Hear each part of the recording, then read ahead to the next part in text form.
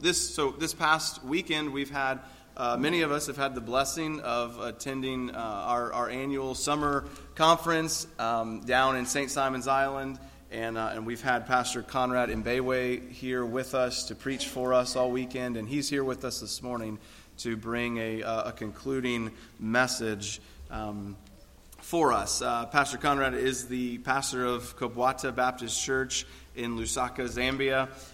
He is current faculty member of African Christian University that he's been instrumental in founding and leading.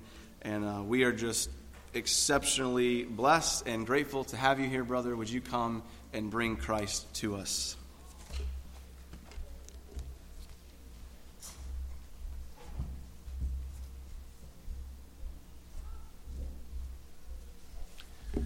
Thank you very much. As you turn in your Bibles to 1 John and chapter 1, allow me to just quickly add two things to what I mentioned earlier concerning the African Christian University that I may have taken for granted. One is that it's in Zambia and not Zimbabwe. I say that because there are many times I share across the U.S., and when someone comes to talk to me afterwards, they say Zimbabwe. And I don't blame anyone. It's simply because Zimbabwe is our more famous neighbor. Zambia is a very quiet country, hardly ever in the news, for which we are grateful. So, because usually any news is bad news. And the Lord, for some gracious reason that we don't know of, seems to have spared Zambia from so much strife.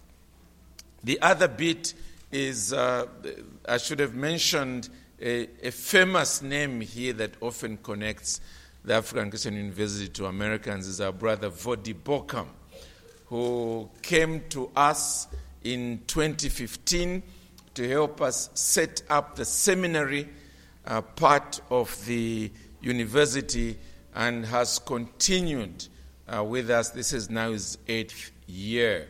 He's now stepped down as Dean of the School of Divinity, and that's another role that has been placed on my shoulders, but it still remains with us in Zambia. So that, I hope, will also connect the dots, as most of you know that he's somewhere in Africa. He's actually a stone's throw away from where I live. In fact, not too long ago, somebody came to visit me in the office and asked me if I knew Vodi Bokam. And I said his office is across the corridor from here. His eyes went like that. He stood up, went and checked, came back, and it's like he had seen a ghost. No. Well, yeah, he does work across the corridor from my office. Let's turn to 1 John. It's a topic that we have been considering this last few days, and it's related to the subject of communion with God. I'd like to begin by saying that the highest level of interaction that a soul can ever engage in is that of communing with the Creator Himself, God. Life was like that in Eden before the fall. And hence we read somewhere in Genesis chapter 3 that in the cool of the evening, the Lord God came in order to commune with Adam and Eve. But because sin had at that time entered into the world, Adam and Eve ran away from the Lord God. That picture is wonderful, especially because of the the statement, in the cool of the evening, speaking something of an atmosphere of love, an atmosphere that speaks in terms of endearment, that this is now lovers coming together at the end of the day in order to just enjoy their time together after a day's labors. That's the kind of communion and fellowship picture that is presented to us in the Bible at its very commencement. And it is one that really speaks about why God created the universe. It was to display His splendor, to show forth His glory, to reveal Himself.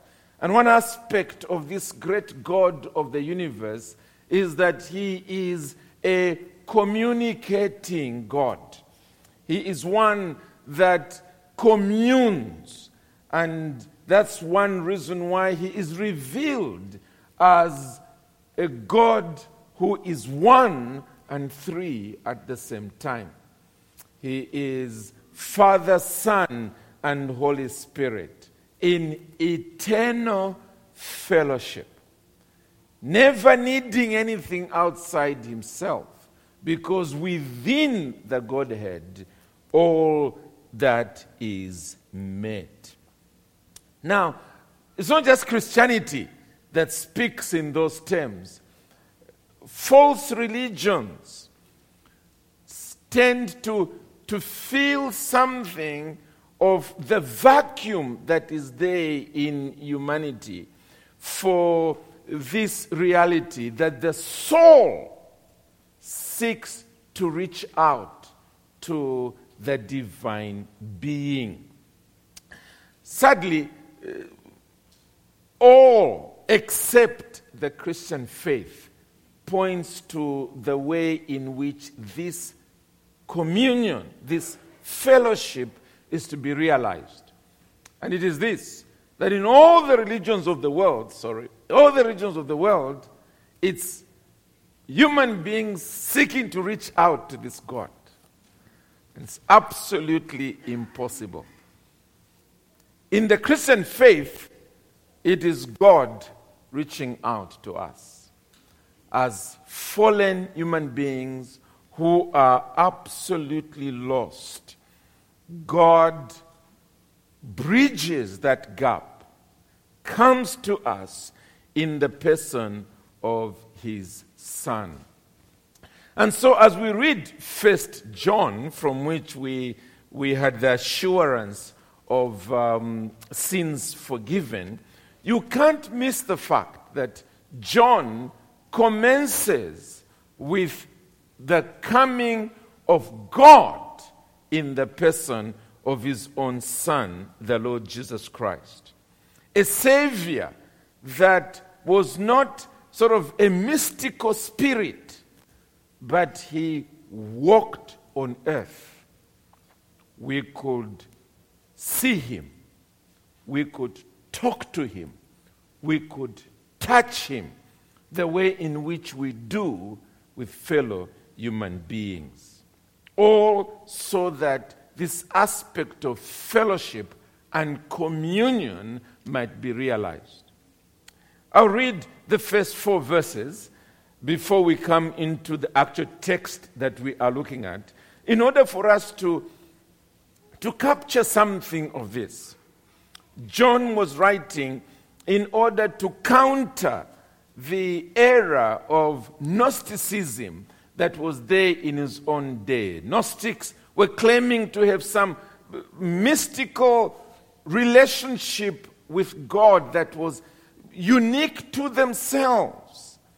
And John is saying, no, any relationship with this God, any fellowship, comes through knowing Christ. Verse 1, that which was from the beginning, which we have heard, which we have seen with our eyes, which we looked upon, and have touched with our hands concerning the word of life. The life was made manifest, and we have seen it, and testified to it, and proclaimed to you the eternal life, which was with the Father and was made manifest to us. That which we have seen and heard, we proclaim also to you, so that you too may have fellowship, may have koinonia, may have communion with us.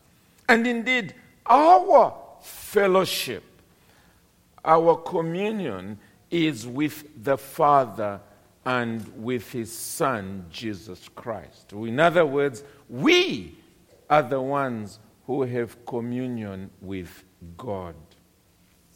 Well, we are writing these things so that our joy may be complete. In other words, we want our joy and your joy to be found in this communion, in this fellowship that we have come to know and experience, this communion with God himself. Well, that's where John begins. He begins by telling us that, in fact, we have found this communion with God. But it is because God has found us in the person of his Son, who has come into this world, and we actually had this fellowship with him while he was here below. And it is one that we want you to participate in. And upon starting on that note, John goes on to say in the text that we are looking at, verse 5 to verse 7, this is the message we have heard from him. That is, this same Jesus whom we saw and heard and touched and had fellowship with. And we are now proclaimers of his message to you. We are simply passing on this message that he left us with. We are not individuals that are putting into place our own views upon navel gazing on some little anthill so that you may now follow us as some mystical teachers. We are simply individuals that heard from him, and we are passing this information to you. And what is that? That God is light. And in him is no darkness at all. If we say we have fellowship or communion with him, while we walk in darkness, we lie and do not practice the truth. But if we walk in the light as he is in the light, we have fellowship with one another, and the blood of Jesus, his Son, cleanses us from all sin. There are three truths about communion with God that John elaborates here in verse 5 to verse 7 that I want us to meditate on briefly this morning. First of all, it is the essential nature of God. The essential nature of God. John puts it this way, that God is light, and in him is no darkness at all. I'm pretty sure as you're sitting there, like myself, you begin to wonder, what is it that John has in mind? John is a very unique author, and that's one reason why even his gospel stands out from Matthew, Mark, and Luke. He has this tendency of using picture language, using concrete terms in order to bring out truths that would otherwise be difficult to comprehend. And in this particular case, he says God is light. There must be some attributes or characteristics of light that John specifically wants to grasp and make evident to all of us that this is the way God is. Later on, he speaks in these terms. He says, but if we walk in the light as he is in the light. So it's not just light, God is light, but God is in the light. There's something about this light that says to us, this is the kind of God there is. I want to suggest 3 attributes of light that he would have in mind, and please turn with me to Ephesians chapter 5 to bring those attributes out. I'll quickly give them to you: goodness, morality, and truth. Goodness, morality, and truth. Ephesians chapter 5 and verse 9.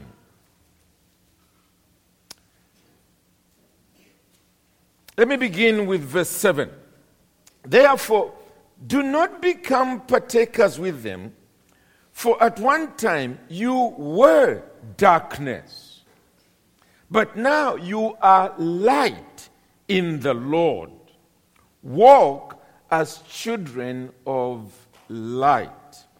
Again, you can't miss that aspect. First of all, you are light, and then walk as those who are in the light, which is basically the way John had put it earlier. He is light, this God, and he is in the light.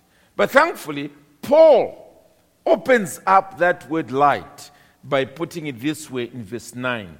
For the fruit of light is found in all that which is good and right and true. That which is good and right and true. Now, for the purposes of my message, I will begin with the last and make our way to the first. We'll begin, therefore, with truth and then go on to that which is right or righteous, and then finally that which is good. When we think in terms of light, the aspect of truth is obvious.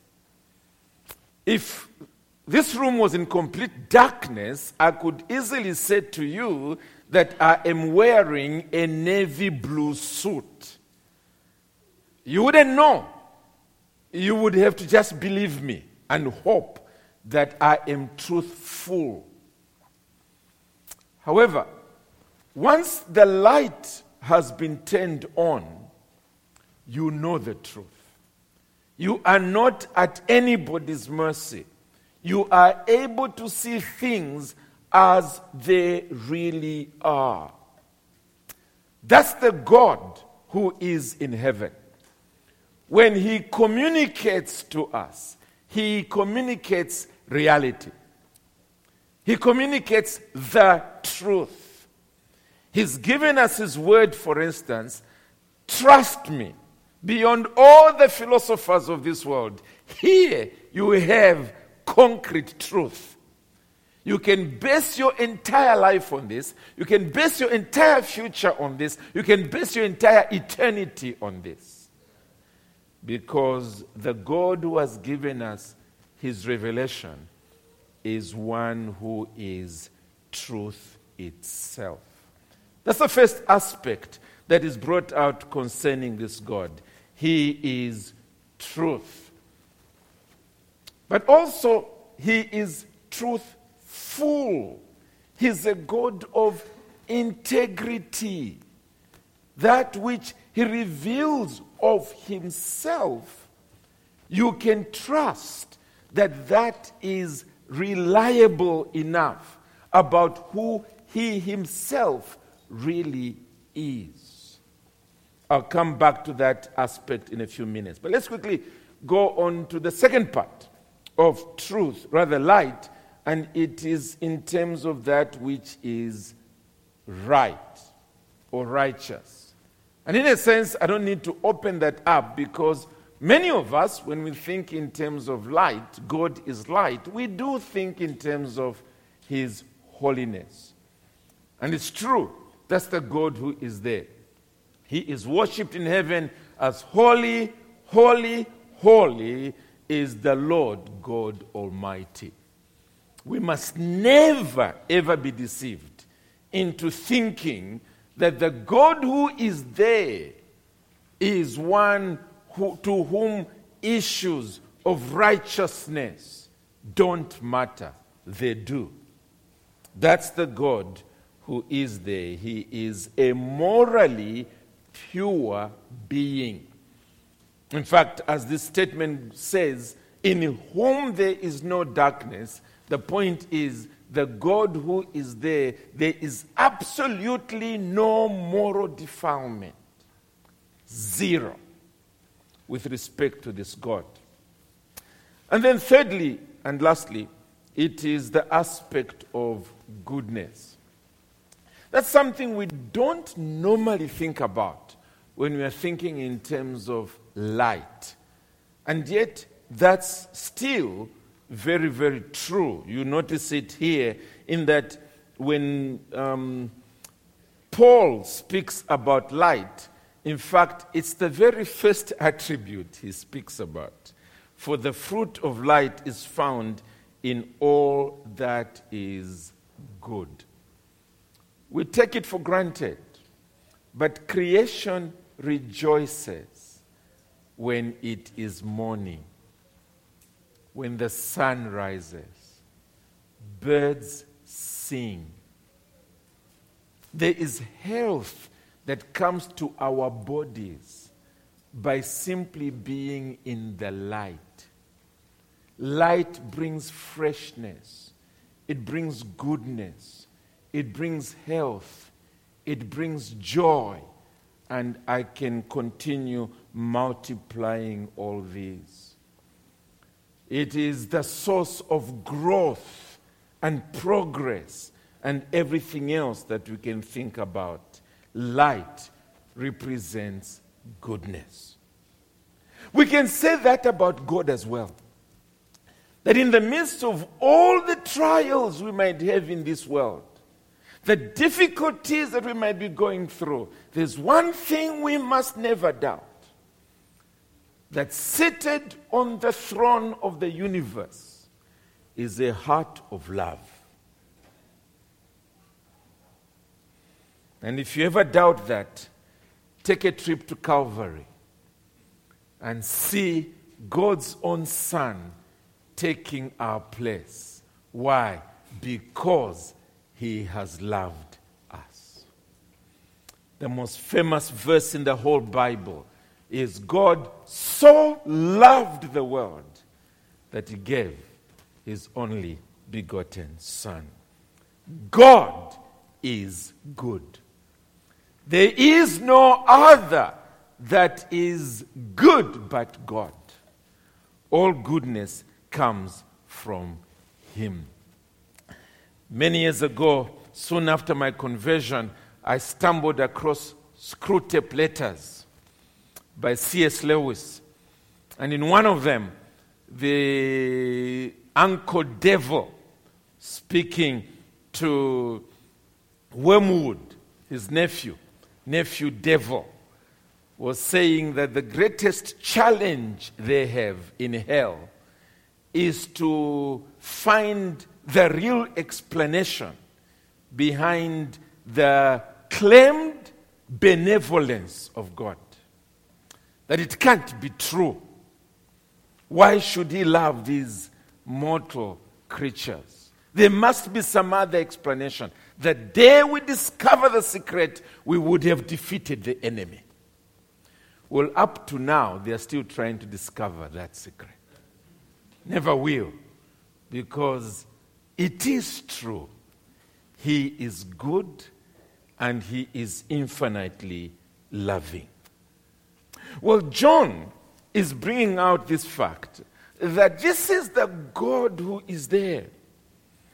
And I think it's only right that he should begin there, because this is the God with whom we want to relate.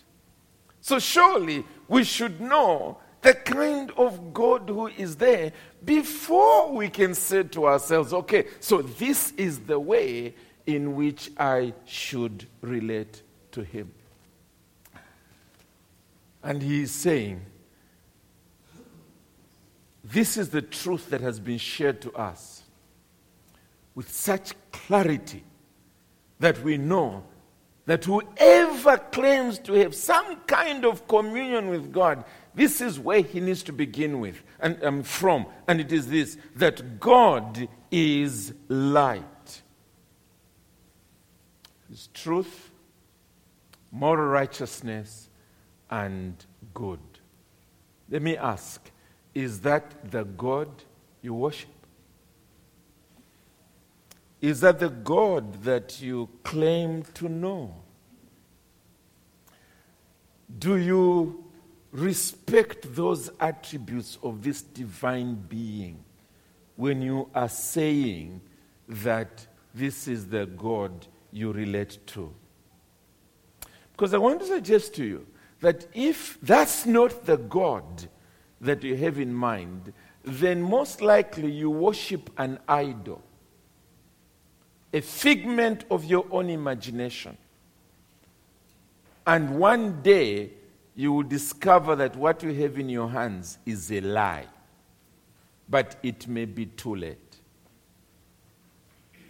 So let me plead with you that in all your processing of the reality of this sovereign being who knows no beginning whatsoever, who has created the entire universe, and who beckons you into a relationship with himself, never lose sight of this. God is light. But secondly, this is the one that we now speak about coming into fellowship with when we claim to be Christians. And this is what he says there. Verse 5. This is the message we have heard from him and proclaimed to you, that God is light, and in him is no darkness at all. There's nothing of a gray area with respect to this God. And here it is. If we say we have fellowship with him while we walk in darkness, we lie and do not practice the truth. At the beginning of this verse 6, we begin quite a number of if clauses that take us all the way to the end of John chapter 1, and in fact all the way into 1 John chapter 2 and verse 1. They are conditional clauses, and basically they are meant to challenge us to reason and make appropriate conclusions. Conclusions upon which we need to change the way we think, change the way we act. Let me quickly walk you through them, and then we'll come back to this first one and the second one as well. Verse 6, as we've said, number 1, if we say we have fellowship with him while we walk in darkness, this is the truth. We lie and we don't practice the truth. Number 2, which we'll look at again together. But if we walk in the light as he is in the light, this is the implication, we have fellowship with one another, and the blood of Jesus, his Son, cleanses us from all sin. Number 3, if we say we have no sin, we deceive ourselves, and the truth is not in us. Number 4, If we confess our sins, he is faithful and just to forgive us our sins and to cleanse us from all unrighteousness. Number 5, if we say we have not sinned, we make him a liar, and his truth is not in us. And lastly, number 6, my little children, I'm writing these things to you so that you may not sin. But if anyone does sin, we have an advocate with the Father, Jesus Christ, the righteous. All of them are simply challenging us, saying 1 + 1 is 2. It's never 3. It's never 4. It's 2. We are reasonable creatures. We should be able to do our math. And that's all he's saying here. Face the consequences. If A is true and you are functioning with B, I want to assure you that C is inevitable. Let's look at the first 2 with respect to what we are dealing with in the first part of this letter, which is communion with God. Before we plunge into that, let's just pause and say, what are we talking about when we're speaking about communion with God? We went back to the beginning of human history, and we saw that there was a relationship between Adam and Eve on one hand and God on the other. A genuine relationship. A relationship in which there was conversation that was happening between the two. A relationship in which there was congenial or warm relationships between them. That they looked forward to being together. It was a relationship also of partnership, which is a deeper meaning to the word koinonia that we often lose with the English word fellowship. God was able to call Adam and said to him, here is work that I have given you. And I'm giving you a partner that you should work with. And consequently, he would come at the cool of the evening. The work is done. Let's sit together. Let's talk about how the work has been. Partnership as well in the midst of this. There is fulfillment. There is joy. There is peace. There is unity. All those attributes make up this wonderful statement or word, communion. But this time, it is a vertical relationship.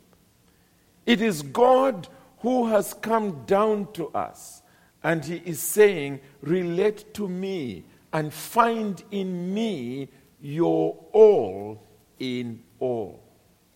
Your full satisfaction. Draw your everything from me, even as you respond to me in thanksgiving and gratitude for all that I have consequently blessed you with. And not just thanksgiving, but ultimately worship, rendering to me my worth as I reveal that to you. Communion with God. Lord Jesus Christ summed it up this way in John 17, verse 1 and 2. This is eternal life, that they might know you, the only true God, and Jesus Christ, whom you have sent. This experiential knowledge, not just knowledge in the brain, doctrinal that's been passed on to you, but that they might know you, that there might be a real relationship between these creatures that at one time totally lost that relationship with you, the living God, in communion, in fellowship, having been reconciled to him. He says that's what eternal life is. In other words, that communion begins now, here on earth, but it will be indescribably infinite and blessed when we are translated into eternity, when we are in his eternal presence. There will be the complete satisfaction that we've begun to know now here on earth. Communion with God. Before a person is converted, Christianity is a kind of hell insurance policy. That's all it is. It's the way to escape going to hell. That's all you're thinking about. So I have to go to church, I have to read my Bible, I have to pray, I have to be good, I have to be this and that, so that I don't go to hell. But if you are truly converted, that's the lowest rung of the ladder. It's the lowest rung. Your greatest joy is to be with him. That's the greatest joy. This communion with the living God. You love him. You walk with him. You talk with him. You serve him. You worship him. You draw all your fullness from him. He is your summum bonum, your highest good. That's one reason why I cannot understand a Christian who says, "Oh, yesterday I was bored." Bored? Bored? Why? Well, everybody was gone. I was just alone. Alone? What happened? You can't be alone if you're a Christian. You are with your most blessed companion. You want to say to everybody, "Yes, please, go, go, go, go." You find me here because I am in communion with God.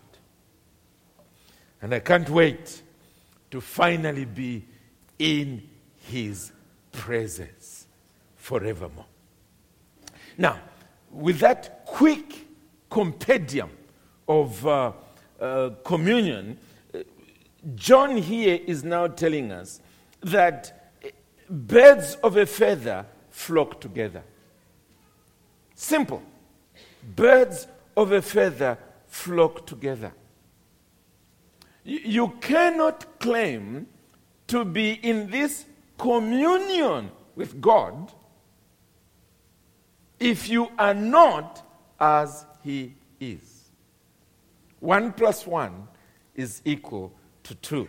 Let's quickly read what he says there.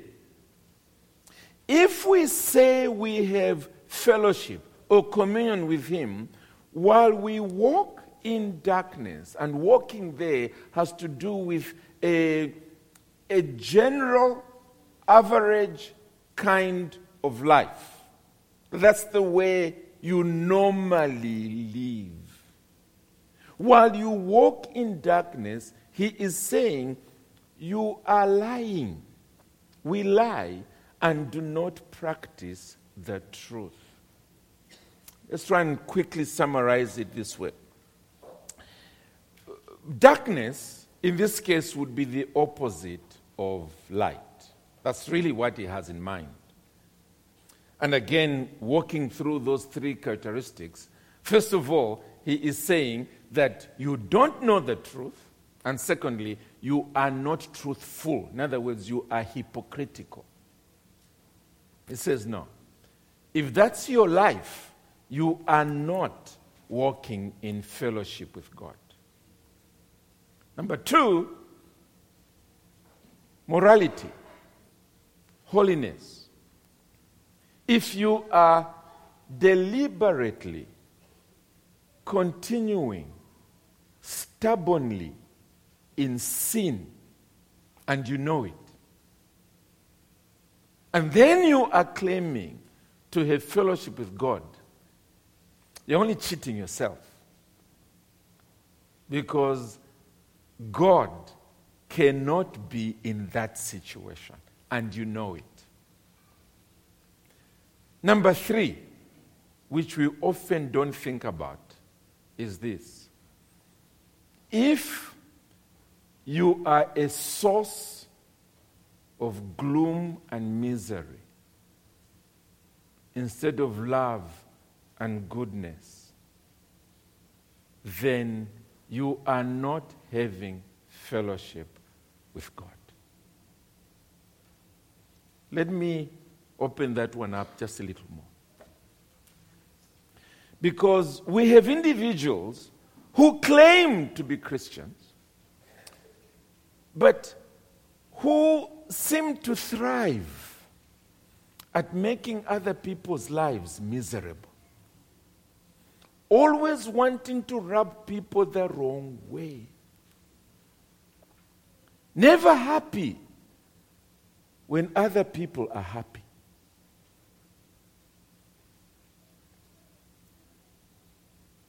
In the marriage, the spouse is miserable. Miserable. But still wanting to come to church and lead Bible study and preach and teach and lead the prayer meeting and everything else when the spouse and the children are disgusted with the way in which they are being treated. That's not Christianity, friends. It's not. The true Christian faith is one of genuine love and care and tenderness and goodness that causes those flowers that have closed in to begin to open up because of the rays of health that are coming from there. And it's something that we need to recognize as an attribute. You cannot be making other people's lives miserable and then claiming you are having fellowship with God. He is light. You must be light as well.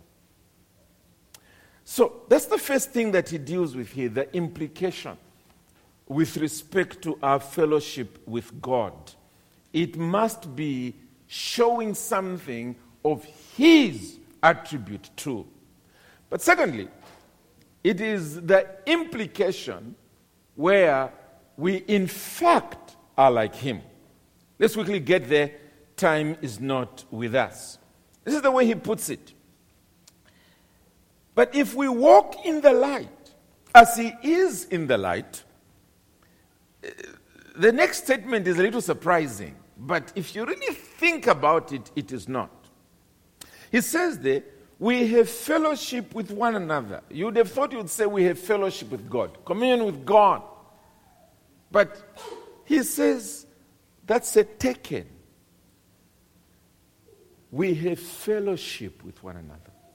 And then we also have fellowship with God in the sense that the blood of Jesus, his son, cleanses us from all sin. Let me quickly put it this way.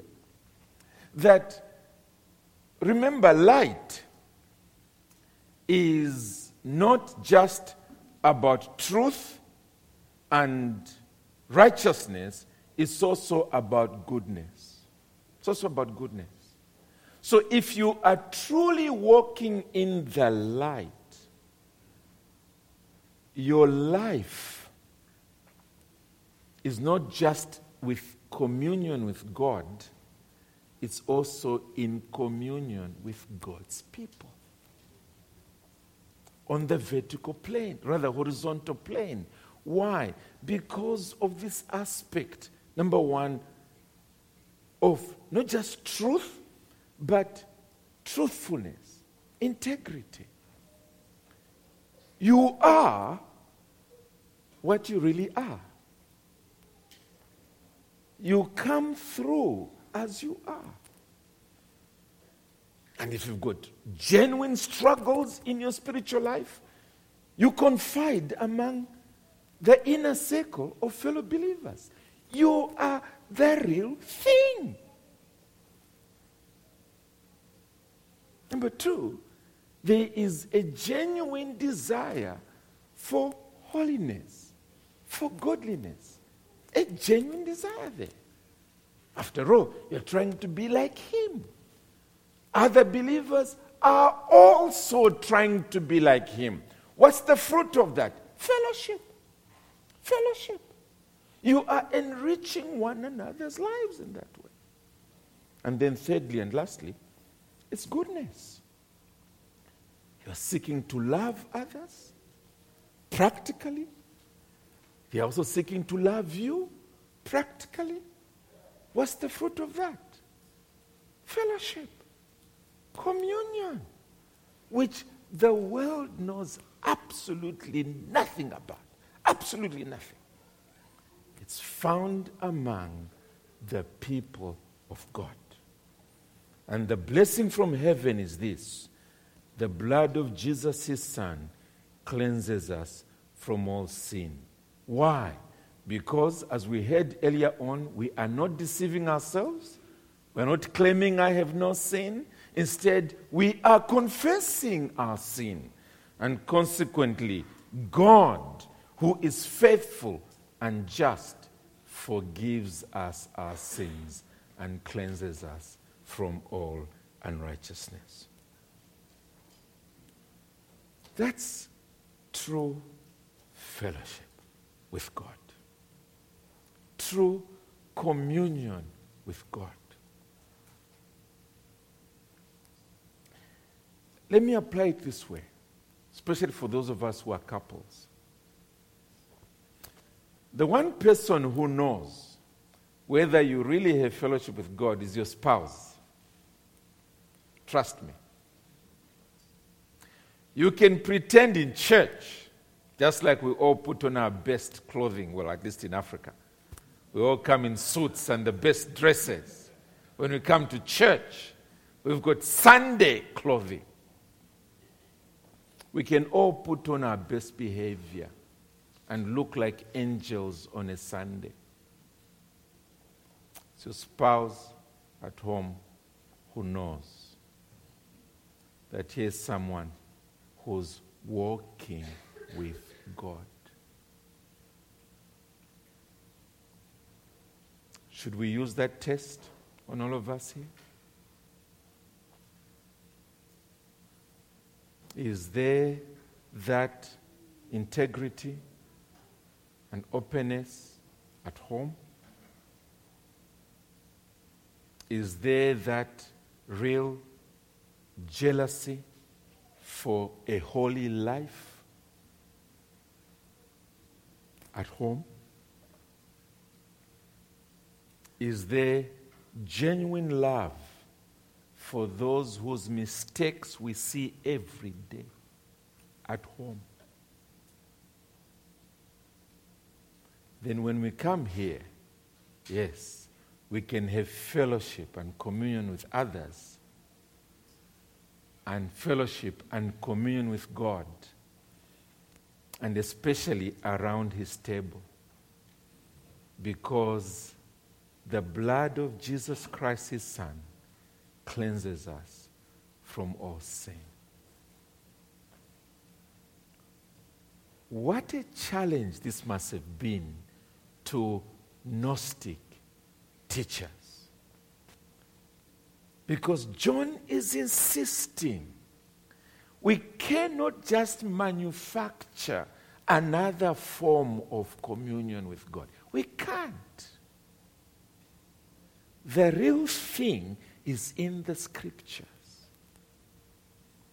And may God help each one of us to be real Christians in real fellowship with the living God.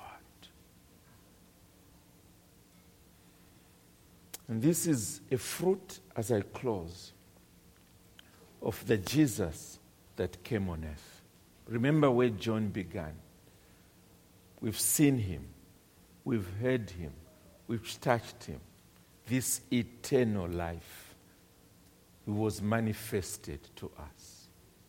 In other words, if, as I've come to the end of my message, you have been caught on the wrong foot, I'm not asking you to simply polish up your life and try again. I'm saying, go to the Savior. Go to Jesus Christ, who has been sent down from heaven. Say to him, I have missed the turn here. Lord, give me a fresh beginning. By your Holy Spirit, deal with me from the inside. Make me the real thing, that I may have communion with you here below. Father, Son, and Holy Spirit. Real communion here below that will not only be vertical, but it will spill over into the lives of the saints. And that when we all get to heaven, we will now drink in that full flow of communion with God together to levels that we never know here below. But Lord, begin with me now. Let's pray. Our Father in heaven, help us not to be satisfied with the counterfeit, with that which is not the genuine article. Help us to be the real thing, the real deal. A people that have come to know salvation through Jesus Christ. A people in communion with the Father and with His Son. A people that find their joy in communion with one another as well. Oh God of heaven, thank you for this inestimable privilege of fellowship with yourself. But oh Lord, may we not abuse it. May we not miss it. May we enter into it with all its full implications. It's for Christ's name that we pray. Amen.